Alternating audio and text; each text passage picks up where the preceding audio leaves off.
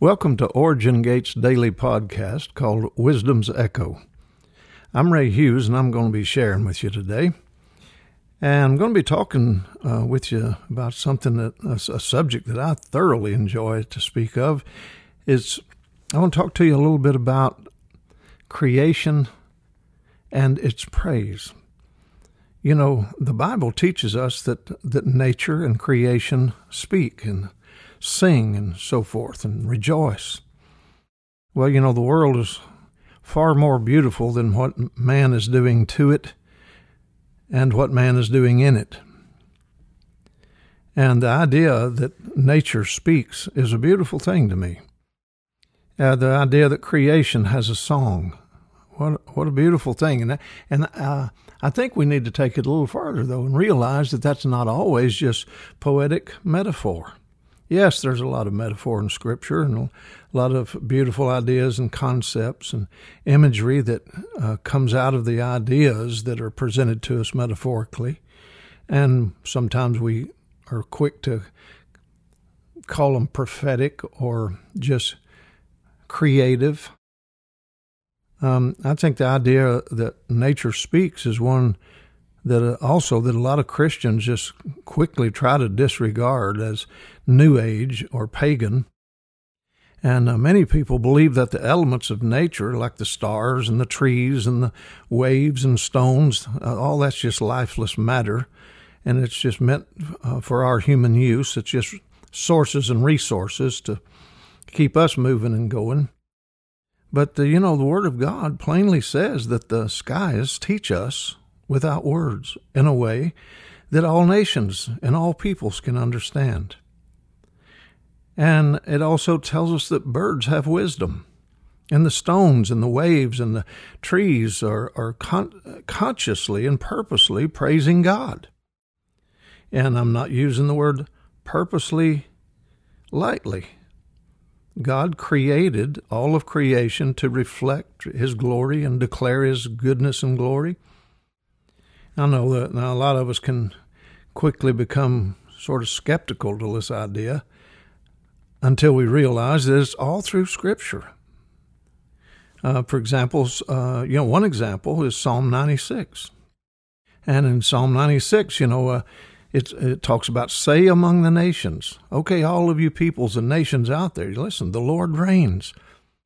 The world is firmly established and it cannot be moved, and He will judge the peoples with equity. So let the heavens rejoice. So now we see heavens rejoicing. Let the earth be glad. Look at all of this expressed emotion and expressed life. It's not just lifeless matter. Let the sea resound, and all that is in it.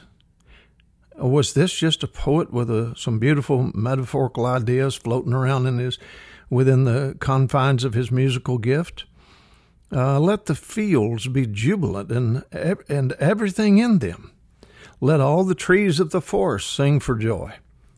Let all of creation rejoice before the Lord, for He comes.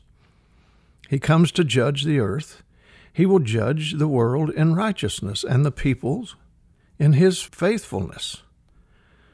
That sort of takes creation and nature to a very different and very beautiful place, I think.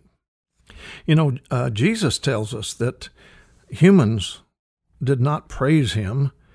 If humans didn't praise Him, that the very stones of the earth was going to shout and praise Him. That's not just metaphor, I don't think. I think it's just not some riddle that needs to be solved. What was He meaning by that? No, this is Jesus following a Jewish tradition. In Psalm 93, just like in Psalm 96, the seas lift up their voice to declare that God is mighty. And in the book of Job, you see that he describes the elements of nature as being born from a womb and having a father. In Job 38. God also declares that the birds have wisdom and that the rooster has understanding.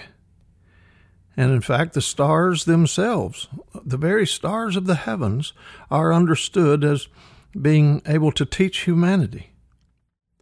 And teachers of the law were aware of that in biblical days. And if you look at Psalm 19, you see that the psalm is presented in two parts. And most people read them separately, but they clearly flow from one to the other. The second section is talking about how the law of God, how sweet it is, and how good for the soul it is. But the word law is not referring to the Bible here. In the first section of the psalm, he's saying that the heavens, which are the sun, the moon, and the stars, themselves teach the law of God without words. And that spiritual law can be known by all of the earth. I love the book of Psalms, especially when you get over there in those last 4 or 5 Psalms. They all begin and end with praise the Lord. For example, Psalm 148, praise the Lord from the heavens, praise him in the heights, praise him all his angels, praise him all his hosts, praise him, look here, praise him sun and moon. Praise him, all you stars of light. And let me add here that every word in that whole song, except one, down at the very last verse, is using the Hebrew word halal, where we get the word halal, hallelujah. And it means to rave, boast, be clamorously foolish, to act madly, also to radiate and shine. And as every one of these verses begin with halal him, you heavens of heavens, and you waters above the heavens. Let them halal the name of the Lord. For he commanded, watch this, beautiful picture here. He commanded, and they were created. He established them forever and ever. He made a decree which shall not pass away. Now this is a decree that it will not pass away. Halal, or praise the Lord, all the earth, you great sea creatures, and all the depths, even the fire and hail, snow and clouds, stormy winds, fulfilling his word, mountains and hills, fruitful cedars and all cedars, beasts and all the cattle, creeping things and flying fowl, kings of the earth, and all peoples, princes and all judges of the earth, both young men and maidens, old men and children, let them praise the name of the Lord. You know, I like to think of it as one of those times that David used a song to deputize all of Israel to be the worship leaders of creation. And so he was saying, praise the Lord, all you heavens, praise the Lord. He was activating a truth and moving creation with the sound of their proclamation.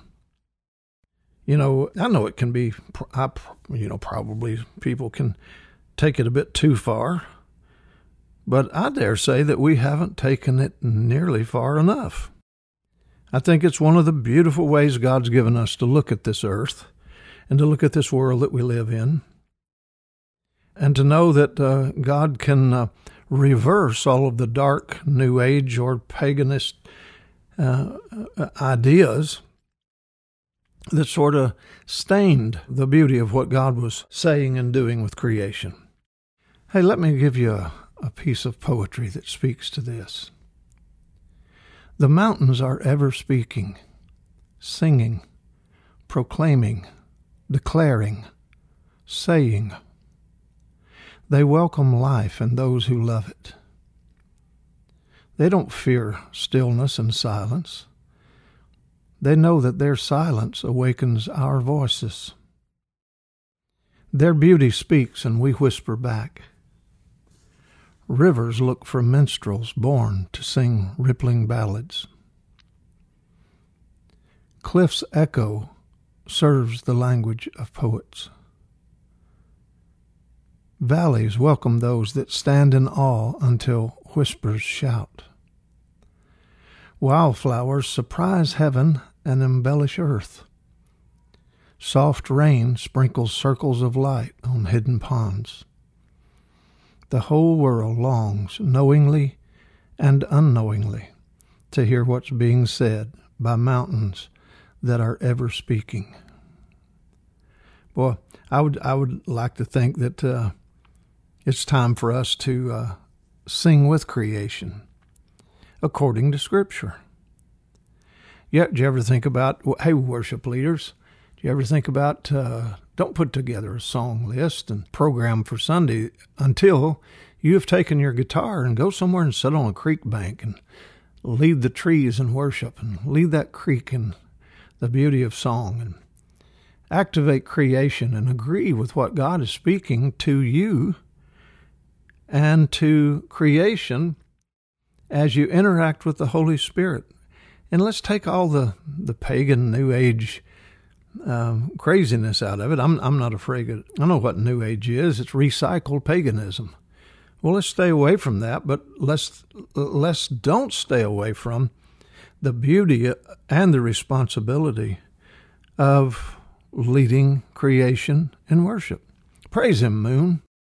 Praise Him, stars. I think we're in a day of real awakening that's coming, and it's going to be wrapped around some of the authority of the Word of God, giving us permission to really have a Renaissance generation, seeing things differently, new sound, new songs, new language, new expression. New expressions of life as you come fully alive to the presence of God, demonstrated through all of creation. You know, remember the Renaissance, that was a period in European history between the 14th and 17th century that was marking the waning of the Middle Ages and the rise of a modern world. And when that happened, when we then moved into that new day, with it came a new day, a new sound, a new song, and a new language as well. It was a revival of art. All of a sudden, art began to take a new place. Learning and literature and poetry and music, all of it were just come forth like a burst of light in that generation.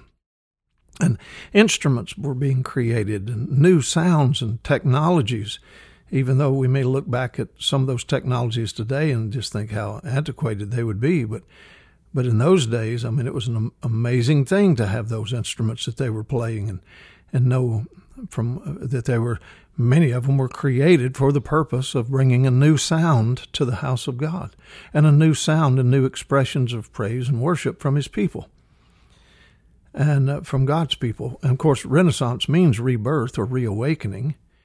We always look at art and science and literature and poetry and think that's what made up the Renaissance, but in fact, that was only one side of the picture.